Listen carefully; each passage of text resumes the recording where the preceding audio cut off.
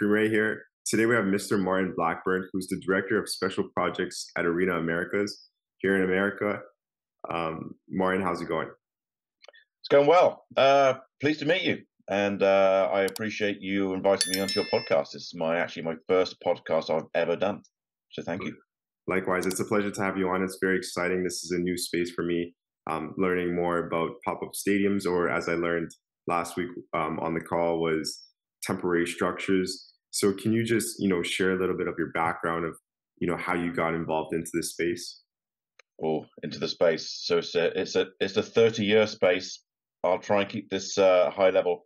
So, after my wasted education, I went into mainstream construction.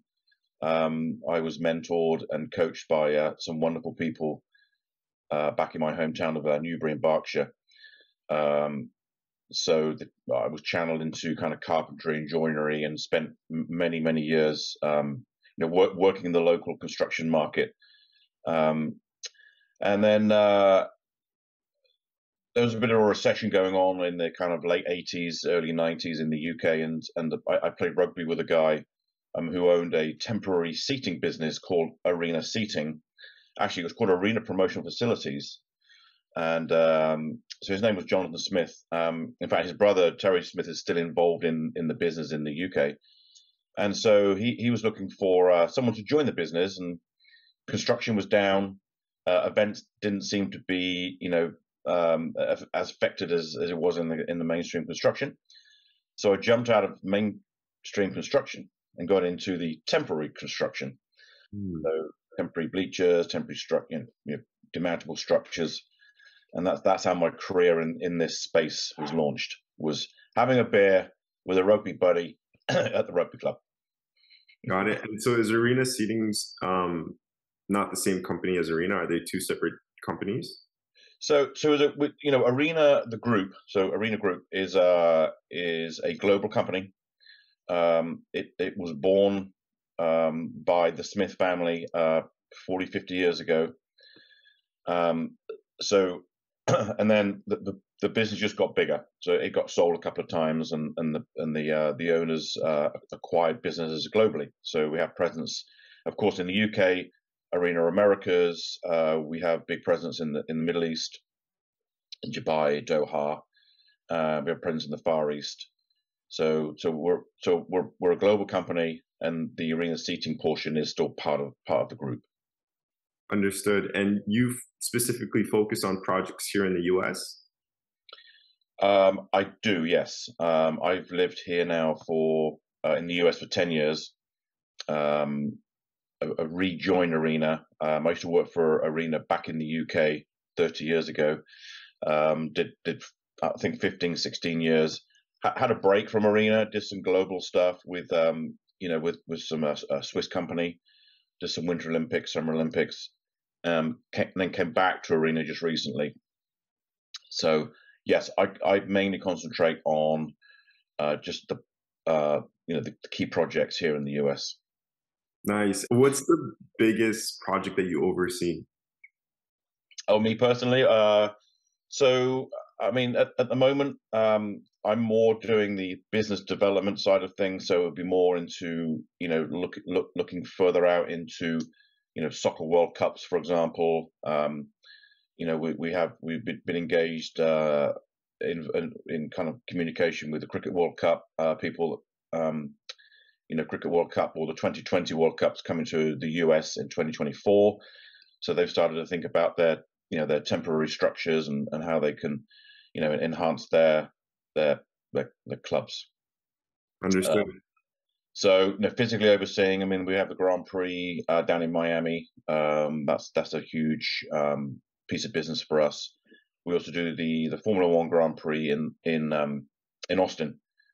So big pockets of work, and then in terms of big contracts that we do for the PGA Tour and in the golf, we're very, very big in the golf world. So we're involved in the annual US Open Golf.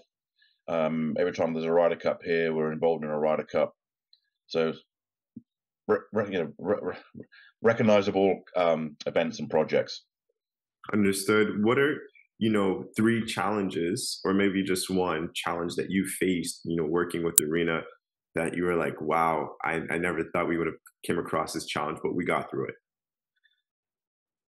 I would say that on a daily basis we are faced with challenges. I think if you're talking from a business perspective, we have I always like to refer to the iceberg principle. When you see an iceberg below the waterline is huge, and then above the waterline is just a little kind of ice that's popped up, and you can apply that to many areas in life. And I always like to look at our operation. So if you think about all the stuff that's below the waterline, you've got all the operations, you've got wonderful people doing the freight and the logistics and the labor planning and the scheduling and the pure design of the structure. So you've got all of that stuff below the waterline, and then above the waterline I put customer. And so he doesn't necessarily, or sorry, she doesn't necessarily see what goes on below. All they know is that they've ordered a structure or a temporary seating structure, and they just want it delivered. So I'm not sure if that's answering your question, but I always like to refer. That's one of my favorite iceberg principles. One of my favorite things I always refer to when I get asked that question. Understood. So, from my understanding, it's sounding that a customer that's interested in investing into the company and hiring you guys to bring a pop-up stadium or a temporary structure for their club, per se. Let's focus on soccer. That they just come to you to Arena, and they say this is what we want, and you guys just make sure you guys do your part and provide that product and service in regards of temporary structure, and they don't have to worry about anything else. Correct? That in terms of the physical purchase or the rental of the structure, absolutely not. I mean, there might be some permitting issues. Not issues. There might be some permitting challenges, perhaps, and generally Arena wouldn't get involved in permitting. We would provide everything for the customer to take to the permitting people. But yeah, to answer your question, we, as a business, we pride ourselves on developing, designing, revenue generating environments for you, a customer, right? Could be 5,000 seater stadium with some hospitality environments. So we have a dedicated team that kind of get to that point. And the whole pop up, you keep mentioning the pop up thing as kind of a new. It's a kind of a new word or words for me, pop up, and but it's true. It is we call it temporary structures or temporary infrastructures, but actually pop up stadiums describes it wonderfully well, because if you as a customer purchased a structure or a number of some seating blocks, by the sheer the sheer nature of the description, pop up means that it can pop back down again, right? So if you have a change in ownership of the land lease that you have, or you fall out with your landlord, the structures that we can provide a club or a customer, we can just take the structure down. We literally put it on the back of trucks, and we take it to a new place, new location, and we can pop it back up again. And so when you as a customer are investing in an asset like that, it's an asset. It's an asset forever. Yes, of course. And you mentioned that there's an option to rent, which is amazing too. If it makes financial sense, the structure of it. And then, the second part to that is actually ownership, owning this pop-up stadium, as I say. But I also I also use temporary structure that I learned from you, Marin. So yeah, that's amazing. And when I learned about pop-up stadiums, I thought it was very exciting. And to see Phoenix Rising in USL Championship, doing this, or Inter Miami, David Beckham, with their stadium doing this, it made so much sense. And then you mentioned, you got Formula One or the Olympics. They're doing these things as well, which makes complete sense because they're there temporarily. Yes, it allows them to move. Do you see this, moving the next 4 years? We're leading towards the World Cup in the U.S., Canada, and Mexico. Do you see this um, being, pop-up stadiums being more in use now, more owners coming to um, leading towards pop-up stadiums, or is it still they want to build their own? So it's a mixture of both. So I think what Arena does quite well is we provide that interim. So um, so the interim period, if a club needs 5,000 seats, if they need 10,000 seats for their short-term vision, meaning their long-term vision is to build a permanent facility. Maybe 3 or 5 years down the line, we present them with an option to either buy or to rent it from us. While they get the funding. I'm guessing that some of these stadiums are costing, I don't know, 50-60 million dollars. A customer can come to us, and for a fraction of that, they could purchase that asset. And if they really wanted to have that as a legacy program, meaning, maybe they leave, they could leave the structure there.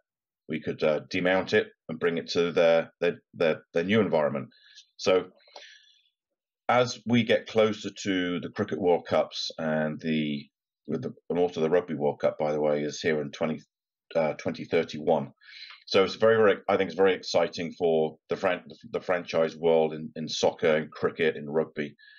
And we are here to support all of that. And I do see clubs who don't have that 50, 60, 70 million dollars to build a concrete environment. We as I say, at a fraction of the cost, we can design and develop. Understood. And can you just give us like a number range between stadium wise of $1 million to 5 million? Can you give us just like a number? Well, we have a lot of inquiries for the kind of the 5,000 seater stadium. It seems to be kind of maybe 6,000 seat kind of temporary demountable stadiums, semi-permanent structures, with some hospitality environments. And to give you a range, so it can go anywhere from 2 million to 2 to 3 million, let's just say, for a 5,000 seater pop-up stadium. And again, or 10,000 seater stadium, you could be up to $4 to $5 million.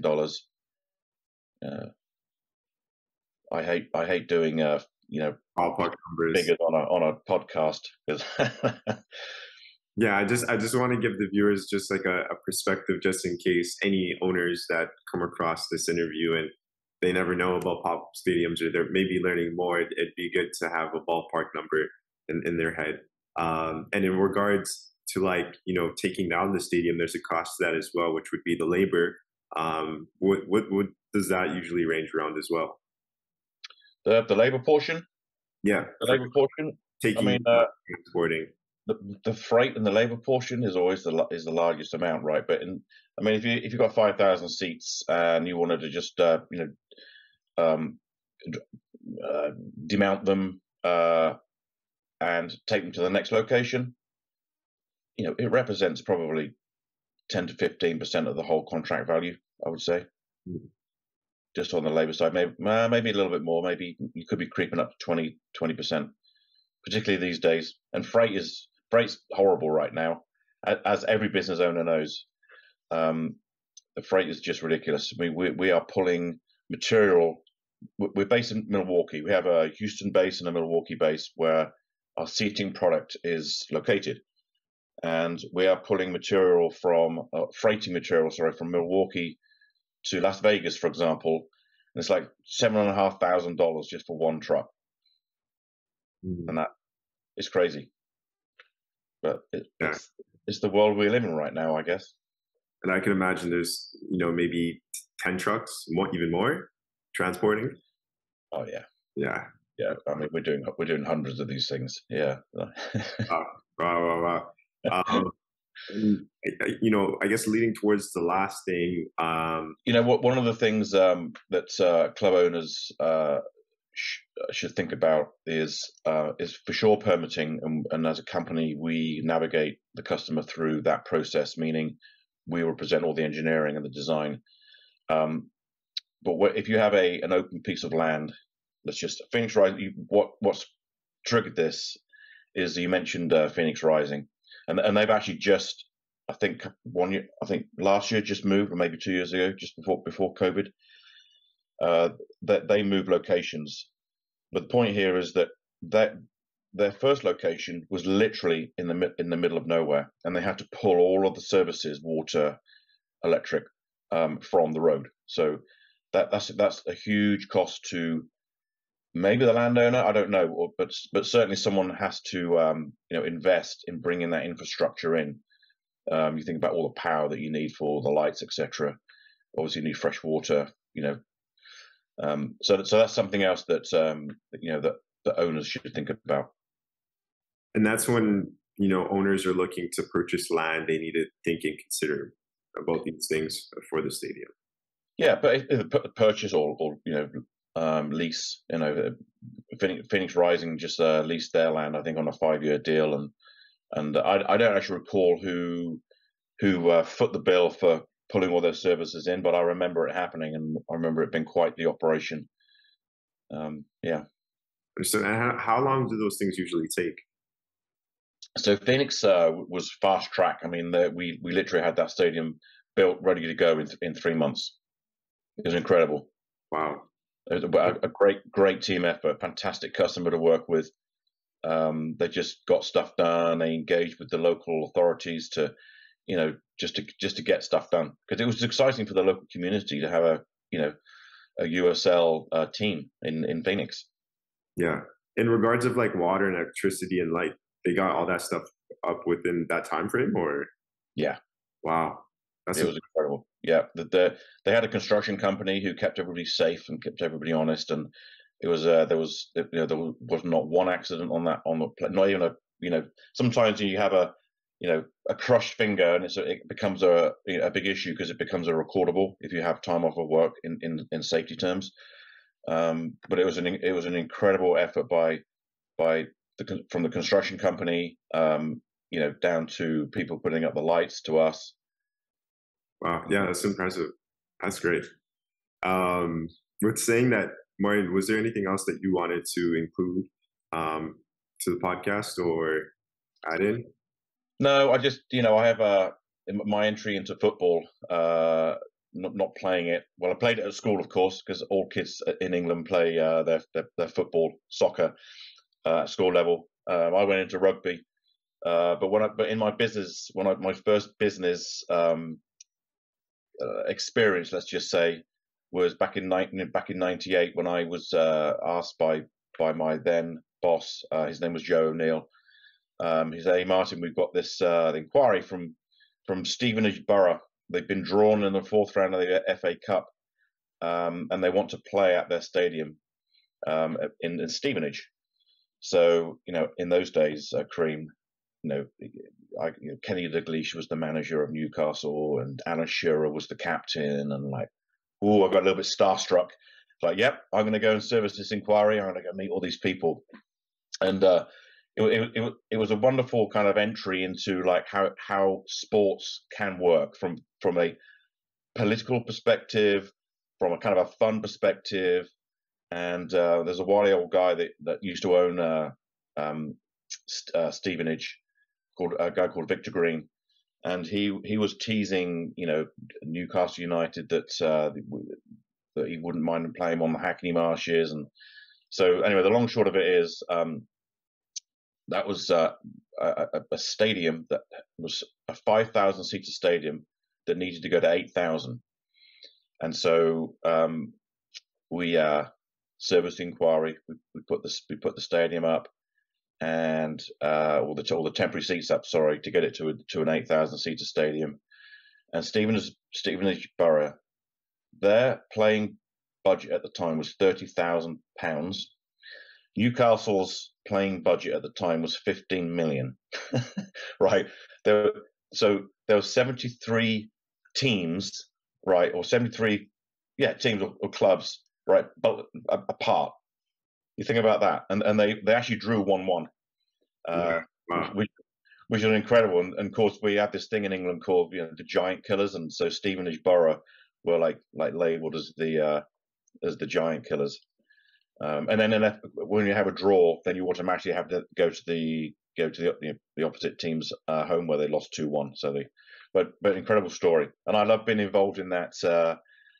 I don't know, the whole kind of playing with the media and playing with this huge team, with this $15 million budget for players against this kind of underdog, really.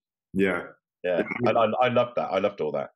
Yeah, that's an amazing story. I mean, you got two different budgets, and you expect the club with the bigger budget to win and destroy the other team, but that wasn't the case. And it's always good to see the underdogs at least compete and at least tie with the big dogs. I appreciate Yeah. you, Brian, you being on the podcast. I know this was your first one, so it's awesome. I think you did great. Thank you.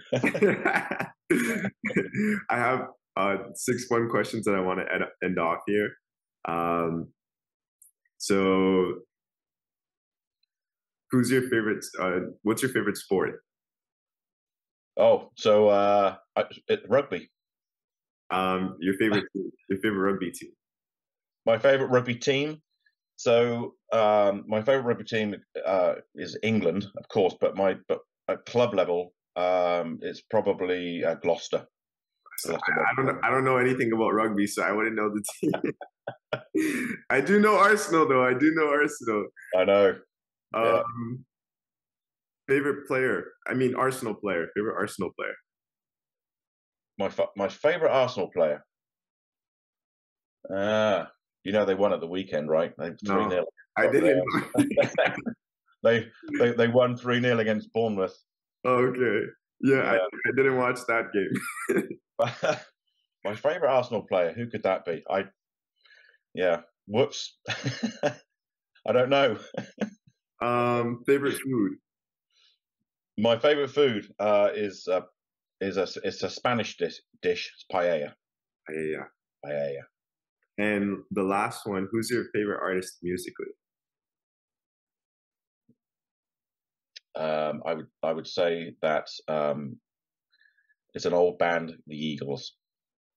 They just seem to be timeless. The Eagles? The Eagles.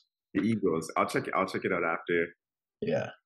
It's just an old 70s band that just has timeless music. I don't know. I have some kind of affection towards them. I met Glenn Fry once, and that's when you get starstruck when you meet someone like a Glenn Fry. God bless him. So that was in my music days, traveling around the country back in England, putting up temporary seats for those concerts. Yeah, it's fun.